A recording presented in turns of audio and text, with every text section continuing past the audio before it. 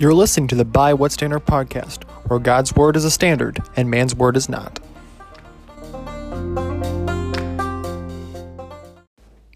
Welcome to the By What Standard podcast. I'm your host, Jordan Ham, and today we'll be discussing the topic of By What Standard. This will be the first episode in the series of the Ten Commandments. And this episode is just going to kind of lay the foundation to what law is and to what the general thoughts are on how we obey the law. And I think people have a general sense that, we're going to obey the law of the land, but a lot of times as Christians, we don't think that we want to obey the law of God, or that we don't need to obey the law of God. And there is pros and cons to that, and there's truth and lies in that. And so that's kind of where I want to kind of discuss. I'm not going to do a lot of background stuff on Exodus 20, but I am going to do a little foundation laying for what is law and just kind of set the atmosphere or the mood for the Ten Commandments. So if you just sit back and hopefully you will glean something from what I have to say, but we'll get started. The first topic is, what is law? I will be going through kind of three main topics, and that's going to be what is law, the need for God's law, and how should we live as Christians. These three kind of work together and just kind of go, what are we going to talk about? The first one is, what is law? And I think we need to understand what is law in a general sense, and then what is law in a biblical sense. Because if we don't understand what is law in a general sense, I think it's also hard for us to understand what is law in a biblical sense. So one of the first things I want to do is I want to read Psalm 119, verses 97 through 100. To me, this one kind of sets the mood, kind of catapults us in the right direction to I think as us Christians need to think about what we need to do in light of God's word. So, Psalm 119. Oh, how I love your law. It is my meditation all the day. Your commandments make me wiser than my enemies, for it is ever with me. I have more understanding than all my teachers, for your testimonies are my meditation. I understand more than the aged, for I keep your precepts. This one here seems a little contradictory sometimes, because it's like, wait, what's going on? How can you love law when as Christians we're not under law, and the law condemns, and throughout Scripture, law does condemn. And so I just kind of think that here the understanding that the psalmist has about the law is important, because it kind of shows us how we need to think about God's law, that he loves God's law. He loves God's rules, and he meditates on them. He meditates on them all the day. And not only that, it makes him wiser. And wiser than the aged. It makes him wiser than the older people. And that is kind of startling. I think that if we keep God's law, and if we keep God's word, and we obey it, and we meditate on it, and we try our best to understand it in the right way, we're going to be rewarded for it. There is a reward that is going to come from being obedient to God in that way. So if we're being obedient, and I'll kind of repeat myself, but if we're being obedient to our parents, there is going to be a reward for it. If you're good, you'll be rewarded with good responses, maybe physical stuff. Maybe you might get, depending on how old you are, you might get money. You might get as a little kid, I remember sometimes I was good, really, really, really good. At certain times, I would get rewarded maybe with a toy or money once in a while. They weren't common things, but there were times like when I really went above and beyond, and I got rewarded because my parents were trying to establish good behavior, and they wanted reward for good behavior. But then when you were bad, things got taken away. So in the Christian sense, there is, God does reward those who are obedient. The scripture does talk about God does reward those who are obedient to him, and then God does punish, or the more accurate term, he disciplines his children that are disobedient and rewards his children when they are obedient, because he's a good father, and he's a better father than any earthly father, and a good father does reward good behavior and does discipline bad behavior.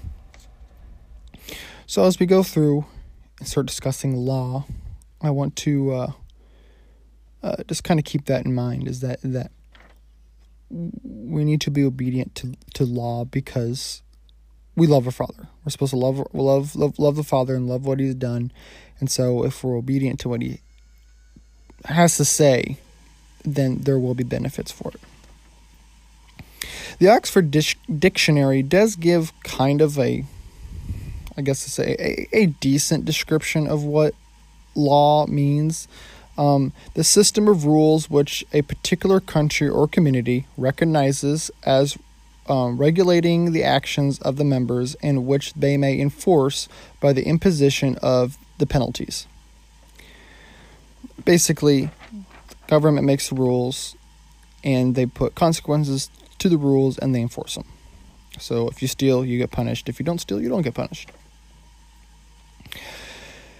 Now, this is something I found interesting. There are 3 categories to law, because I was going through this. I'm like, well, what is law? How does that work? What does that mean? What does law look like? And I've heard these 3 terms before, but I've never understood what they meant, and so I kind of thought that they were quite interesting. So, the first one is law. The government is in charge of this. Ethics, which is the group of people, and morality, usually what you do. So the law, kind of the definition I kind of gave is a interesting one. It's kind of my own sum up of what I think it was. Law is the government governing a society as a whole. And the sum up of that is what they. Ethics is the good behavior, habits, customs, and characters of the whole. What others. Morality, the principle concerning right and wrong of the individuals. What you. So the kind of sum up three of them is what they, what others, what you. And these all kind of go hand in hand. They all kind of, link together and mesh together. So when the law of the land says you shall not steal, the morality comes together and says, yeah, that's a good idea. We won't steal. And then when the ethics comes together as the whole, they say, yes, that's what we're great. It's the law says we will not steal. The individual morality, that makes more sense. The individual morality says yes, and then we come together as ethics and say, yes, that's wrong. The problem comes in when the individual morality says, I think that's wrong, or I think that's acceptable. And then that starts bleeding into the ethics and starts making groups that think the law is okay, or some laws are not. And then that affects the law of the land. And that's kind of seems what's been going on, especially in recent years, is what the individual says is what the law says. It's almost autonomous now, where it's like we are independent from any government, and at the same time we also want the government to enforce our independence. So I guess kind of the main topic I can think of is with the transgender community, is their individual conscience, their individual morality says, this is what I want. And so the small group of people that legitimately think that, and their ethics say that, and then the majority of people starting to get affected by that and say, yeah, that's okay. That they should be allowed to do that, and that affects the law. Now, the problem we're coming into is that the small group of people that think what they think about themselves, and it can be gender, race, economics, whatever it is. We're coming to a point where we're not thinking clearly about our actions and what we think is okay, and we're just acting on what we think is okay. So if I think that taxes need to be lowered on the poor and raised on the rich, and I get enough people behind me to kind of support that, but that's not backed by truth, it's just backed by my own conscience, my own morality, and I get enough ethics to support that, the law will eventually change things. And that's not always good. It's good in some sense. It is good during the Civil War times when black people were enslaved. There was enough people gathering around and rallying up and says, this is wrong. The individual came by and said, this is wrong. We need to stop doing this. And the ethics ended up agreeing on that, which then changed the law of the land for the good. But does that mean every single person under the law is going to agree on it? No, that's not what's going to happen, because that's in a perfect world, yes, but in our world, no. And we understand that it works that way because the way we have jails, right? Because people don't agree with what the law says. I want it, so I'm going to take it. And that goes really with anything. I'm angry at somebody so much that I'm going to take their life, or I want that thing so much I want to take it, or I'm not happy with what I have, so I want this other thing. And that's a good general sense of what lawbreakers do. In the sense of normal society sees lawbreakers. People steal, murder, rape, all these things. They want something and they want to take it. General sense, people say, yes, those are the lawbreakers. But this also goes down deeper into the heart issue, where God gives us his commands, and then we go, well, I don't like that. I want to do this. And the individual conscience, the morality says, I want to do that, and we rally the ethics to do it, to disobey God's law. This goes all the way back in the garden.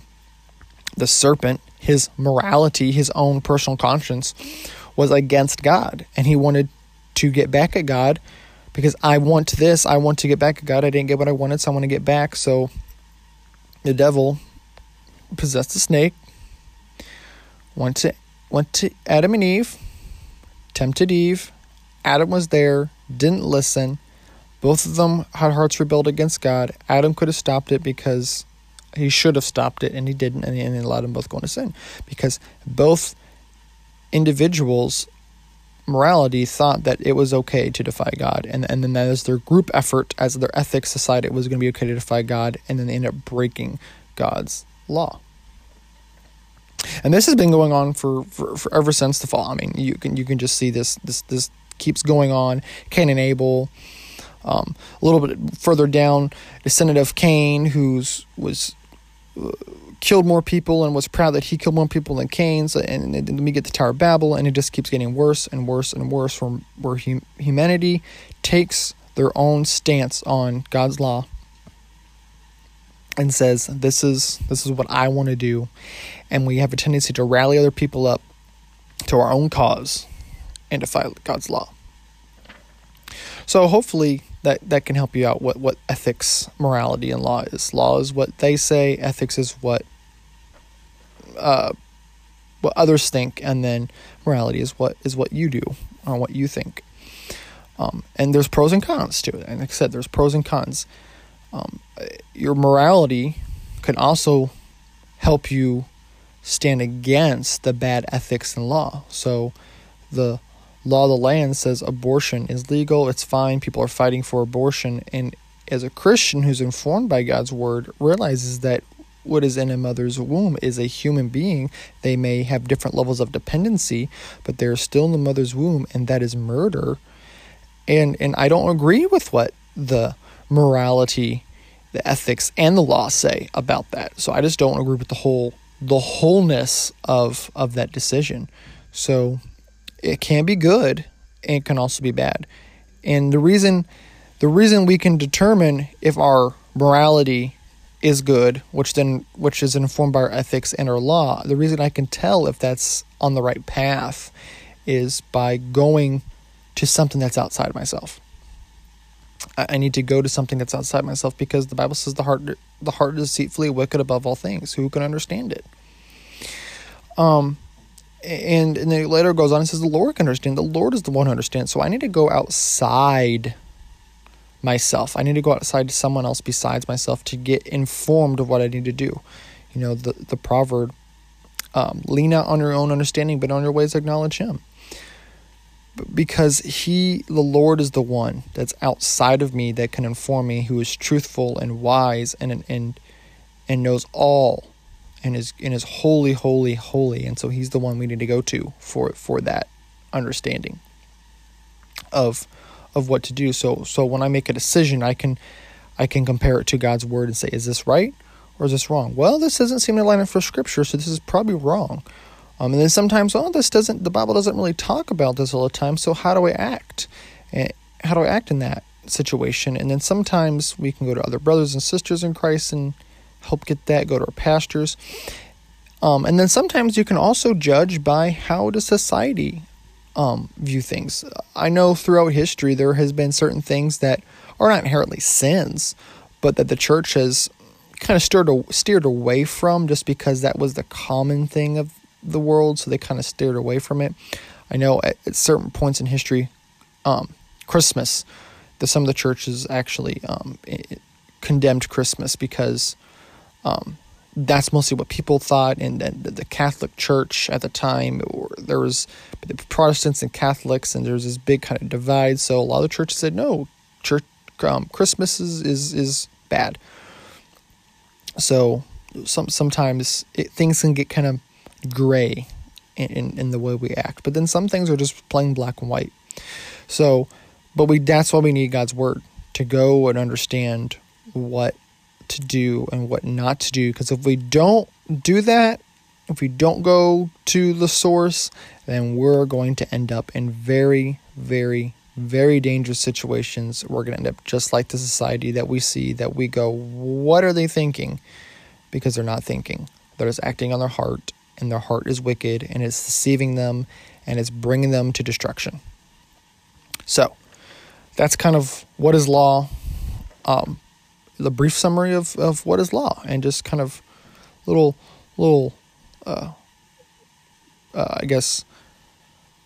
overview of how we need to act with the law of the land and with the law of our hearts.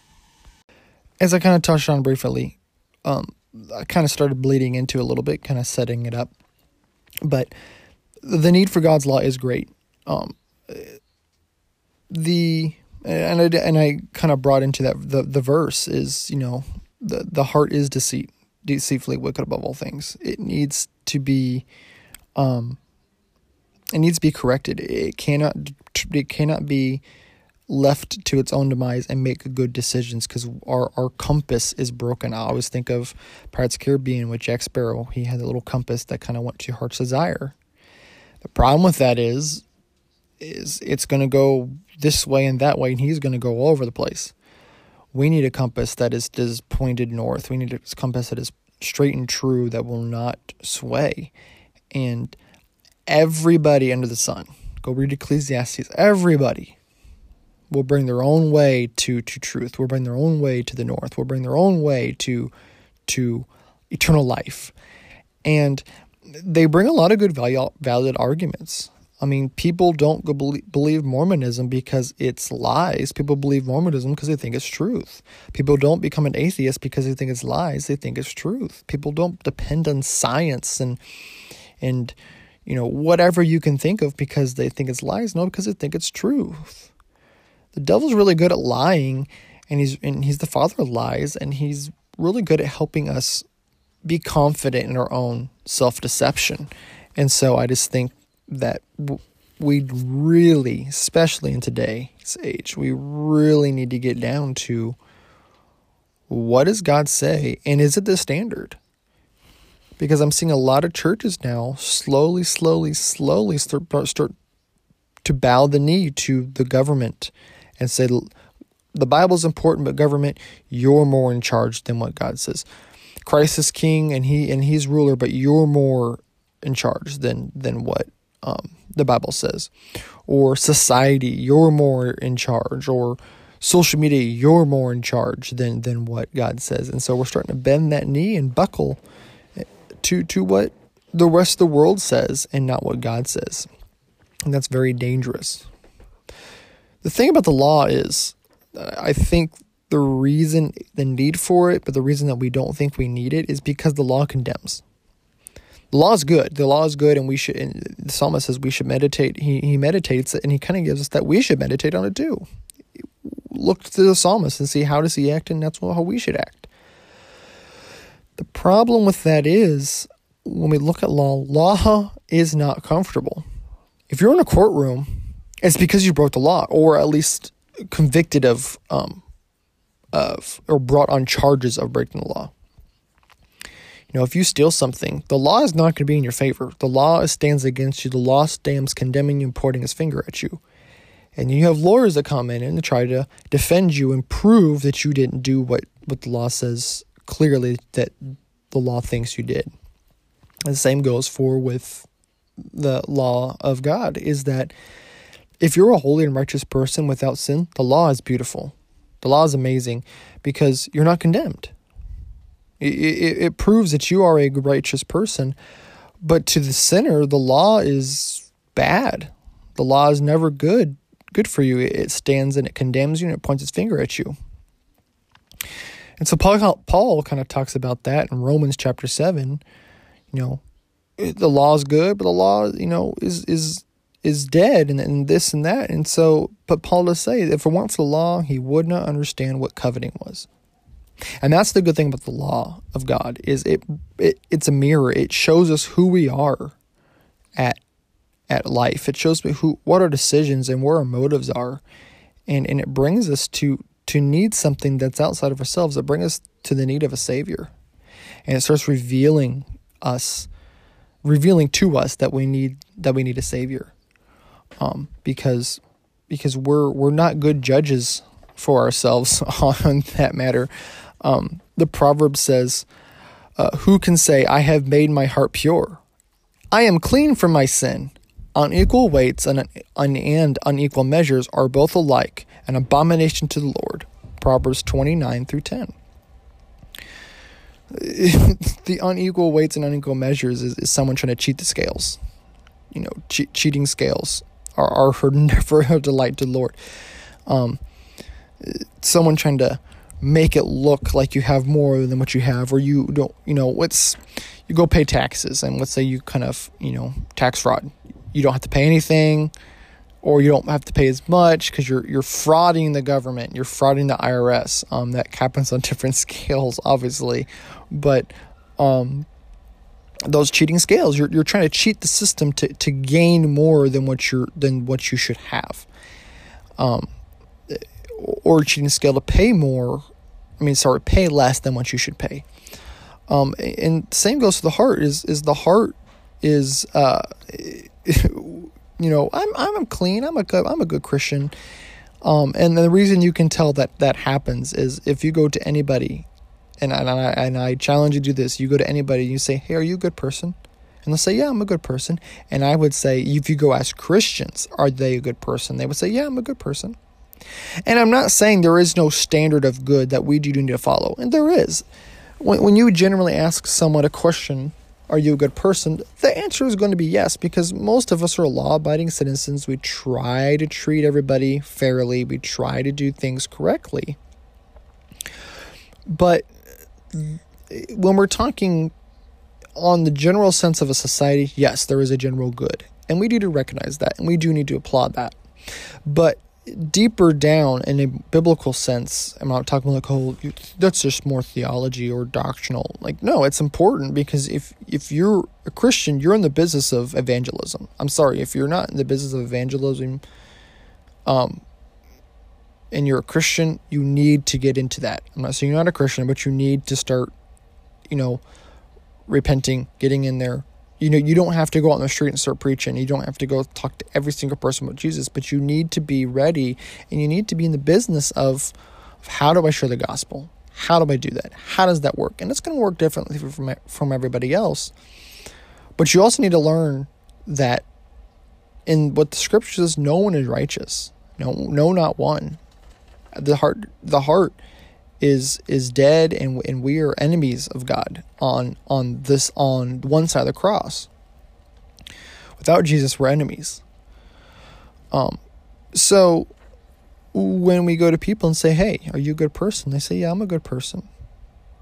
And then just bring a couple of 10 Commandments to them and say, "Well, have you ever stolen anything?" No matter the value, no matter the size, somebody's taken something that didn't belong to you, and they'll say, "Oh yeah." I'm like, "Okay, I'm just glad you're being honest. Have you ever told a lie?" And people say, "Well, yeah, mostly. Have you ever committed adultery? Or looked at a woman with lust or something like that?" And then they'll say, "Oh, yeah, we all do that." I'm like, "Okay." And you just kind of bring to them and says, "Well, by your own understanding, you're a lying, thieving, adulterous, and murderer at heart. So, are you a good person?" Well, and even then, after you bring those things to light, they'll still say, "Well, everybody does it." Or, "I don't do it as much as they do." Or, "It's not that bad." Sometimes people will just flat out lie to you and say they just don't do things. And we all know that they're lying. They're like, "Oh, I never steal." Well, that's a lie. You do that. But you steal in ways that you don't think is stealing because you've covered it up with your own false truth. But then you bring them to say, "Okay, well, on Judgment Day, if you're brought to the Lord who's holy and righteous, will you be allowed in the kingdom of heaven?" And then they'll still say yes, because I've done a lot of good things. And so we see very quickly that humans we're masters at self-deception. So that's why we need the law, because the law condemns us. We need to be condemned. We need to be at the point where we go, "I stand guilty. I stand guilty, and I need to be punished for my crimes." And we need to get to that point. But as Christians, we don't stay in that point. And that's the beauty of it. We don't stay in that state. And that's where the psalmist, I think, can say, I love your law, because he didn't stay condemned to what God's law says. He's made righteous because of Christ. I like this quote from Samuel Bolton. In 1645, my dad sent me this quote. I thought it was pretty good at kind of describing our need for the law and just kind of what the law is. So I'm going to try to read this for you. We cry down the law. Yeah. No. Oh, is it the right quote? No, yeah, okay, that is the right quote. I thought I was reading the wrong quote. We cry down the law in respect of justification, but we set it up as a rule of sanctification. The law sends us to the gospel so that we may be justified, and the gospel sends us to the law again to inquire what is our duty as those who are justified. I like this one because it shows us, one, is cool to see someone from 1645 talk about what we need today. And the reason they're writing this stuff is because it was needed back then. And that is, the law brings us to the need of a Savior. The law brings us there. And the gospel justifies us. And that's the cool part. The gospel makes us clean. And I think as a society, we all cry, we want justice. We want justice. Why do you think that social justice is so popular? Because we want rights to be made wrong. The problem is, if we don't have a standard of what wrong and right is, we're going to make up our own right and wrong. And that's the problem. I like what John Gershner said. You can love the law. Sorry. You cannot love the law. There we go. That's better. I was like, wait, that didn't sound right. You cannot love the law and love Christ, O Jew. And you cannot love Christ and not love the law, O Christian. So Jews, you cannot say that I love the law. And then that's basically what he's saying is, oh, Jews, you cannot love the law and be and not love Christ. You can't do that. And then a Christian, you cannot love Christ and not love the law because they're so connected with each other. Remember, Christ is God, and he spoke the law. Okay, he's God. He made the law. So Christ didn't hate the law. Christ loves the law because it's his words. So if he's the Word became flesh and dwelt among us. My stance on that is every time we hear God speak in the Old Testament, that's Jesus. So Jesus is speaking things, and then when he comes to the New Testament, he's got to fulfill it because he's got to hold it up correctly. He cannot be a hypocrite. He's going to hold it. So he's got to fulfill it, but he's going to do it perfectly because he loves his own law. God loves his law. The Father loves the law. The Holy Spirit loves the law, and Jesus Christ loves the law because God is truth. He's got to stand to what he said. So this thing about law condemns us, but it's good because it also reveals our need for a Savior.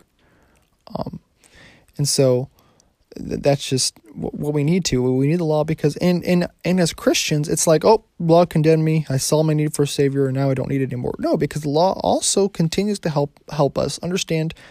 Oh man, I'm so maybe one day you're like, I'm just so angry. And the brother, maybe a loving brother, comes up beside you and says, "Hey, man,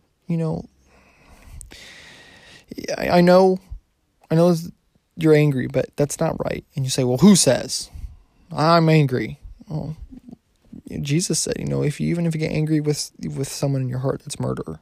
And he's like, "Oh, you're right, thank you." Or hey, the Bible says, those who say that they love their brother, but those who say they love God but hate their brother, they may not love God because they don't love the one that they can't see. Sorry, let me rephrase that. When someone gets mad at their brother, they're saying that they don't love God because they're not loving the one they can see. So how can you love the one that you can't see? And so the law brings that, and the law helps us as Christians as we can help each other out in working together through this life, and how we can work together and growing in Christ with the law and gospel at this beautiful marriage together. And finally, we have, how should Christians live? And I kind of touched this on before to kind of help it kind of blend into this. But how do Christians live with the law? How do we live? We keep the law out of love because Christ kept them out of love and obedience. Christ kept the law because he loved the law. He loved the Father. He loved the rules. He loved what the Father has sent him to go do. And he kept it out of love and obedience because he needed to be obedient because obedience is pleasing to the Lord. And obedience is righteousness. And we needed someone who is holy and righteous and pure and untainted with sin. We needed a sinless man to die in our place. And we keep the law. We keep the law out of love and obedience, but not the way Christ did. We keep the law out of love and obedience because of Christ. Because of Christ. And remember, Christ on the cross, when he said, "It is finished," it was finished. We don't keep it to earn salvation. We keep it because of salvation. We keep it because we're saved. We keep it because of what Jesus did. And we get to rest in Christ. And we get to keep it and say, "Oh, Lord, I'm going to try to keep your law." And then we fail. The law says, "Hey, you failed." And then the gospel says, "But look what Christ did.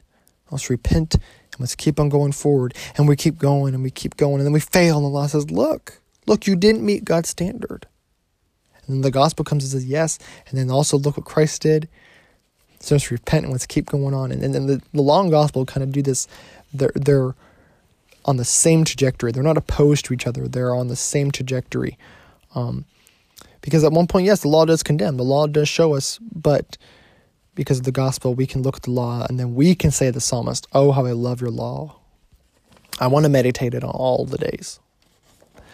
And the reason we can do this, and I like what Galatians 2:20 through 21 says, "I've been crucified with Christ. It is no longer I who live, but Christ who lives in me. And the life I now live in the flesh, I live by faith in the Son of God who loved me and gave himself for me. I do not nullify the grace of God, for if righteousness were through the law, then Christ died for no purpose. And so that's I love this. We are in Christ. We've died with Christ. We've risen with Christ. I don't live this life on my own now. I live in Christ. Christ lives in me. He's the one. The Father sees me as righteous because of Christ. I'm not standing condemned. There's no condemnation for those who are in Christ Jesus. And then Paul also goes on and says he does not nullify the grace of God. For if righteousness were through the law, then Christ died for no purpose. Righteousness is not obtained by us. We can't do it. Righteousness is obtained by Christ. By what that and we cannot strive to have righteousness. It's a upward downward battle because it's impossible. Christ fulfilled it. Christ gave us our righteousness through his obedience and his love for us. His obedience to the law, his obedience to the Father, and then their love for us and that penalty that was paid on our behalf on the cross was paid in full for us. And when we get to walk in righteousness because of Christ. And as we go through Christian life, we need to remember that we're all sinners. We're all trying to do these things for God, and that we're going to fail. But I do think the law helps us, and I like kind of what 1 John says. If anyone says I love God and hates his brother, he is a liar. For he who does not love his brother, whom he has seen, cannot love God, whom he has not seen. And this is the commandment we have from him. Whoever loves God must also love his brother. And there's many verses in the Bible that link up to this. We're in Christ. We should love our brothers too. We're in Christ. Because if we want to love God, we got to love our brothers. And so the law helps us to understand, hey brother, I don't think that's right. I don't think you need to be doing that. We make sure the law goes out of our own eye first, but we also need to go and say, hey brother, I love you. I don't think that's the right decision. I don't think that was appropriate for this situation. And then when it comes to older brothers and sisters that are maybe years ahead of us and we see them sinning, we can come to them too, in respect and say, hey, I saw that. What's your thoughts on that? Maybe you see a brother kind of taking the Lord's name in vain, and you're just like, oh, hey brother, what's taking the Lord's name in vain mean to you? And we want to lovingly, we don't want to condemn and say, yeah, it was wrong, because one, that's just not good. We need to judge our own hearts first by what the Word says. We need to examine us with the Scriptures, take the log out, then go help other brothers. And there may come points where we have to be very harsh, and we may have to enact church discipline. And there may be points where we need to just go out and say, we just need to abstain from that person. We just need to stay away from them because they are acting incorrect, in hopes that it will bring them into repentance and to be brought back. But maybe they will walk away and never come back because they went from us because they're not of us. And so that's just kind of how we live our life as Christians, is we live under grace. And the law is a beautiful thing. It helps us to understand by what standard do we live. So if we don't understand the standard in which we should live, we're going to make up our own standard, and it's going to go all kinds of crazy. So hopefully this introductory was helpful. And it was clear and concise. I just trying to get things sorted out here, and hopefully the next 10 episodes will be short and sweet. I don't want to go on too long, but hopefully they make sense. So I just hope that this all made sense. So thank you all for listening. I don't have any plugs right now, and I do want to give a couple shout outs. I want to say, go listen to some Fight Laugh Feast over on Fight Laugh Feast. They got an app. Great guys. They are awesome stuff. They got some cool news briefs and news stuff about the news from a Christian worldview, and I love it. It's got great topics, great things they talk about. It is really encouraging for this day. We fight for the gospel, we feast, and we laugh. We fight, we laugh, and we feast, and that's the love of it. Is we fight for truth, but we laugh and enjoy life, and that's the thing. We laugh and enjoy what God's given us, and that's beautiful. And I also want to go give a plug to Wretched Radio. Go check them out. I'm not sponsored by them or anything at all whatsoever, but they're two great medias that I love. Wretched Radio with Todd Friel. Great content, great Christian content, helping you how to live a good Christian life and live pleasing to the Lord and practically. And that's what I love. So just want to thank you for that. I thank my dad for helping me out, giving me feedback and support and all this. And then thank my good friend Mallory for helping me give me feedback on this episode. I didn't tell this earlier, but I did do this episode previously, and I just didn't like where it went. It was just too drawn out. So I've redone this, and hopefully this is better than the first one, because I wanted my first introductory episode to be of a better content. It's not going to be perfect because obviously I'm still working on this. I'm sitting under a blanket on my bed with my phone at my face. So obviously I'm still trying to work out everything. But having said that, just trying to get all this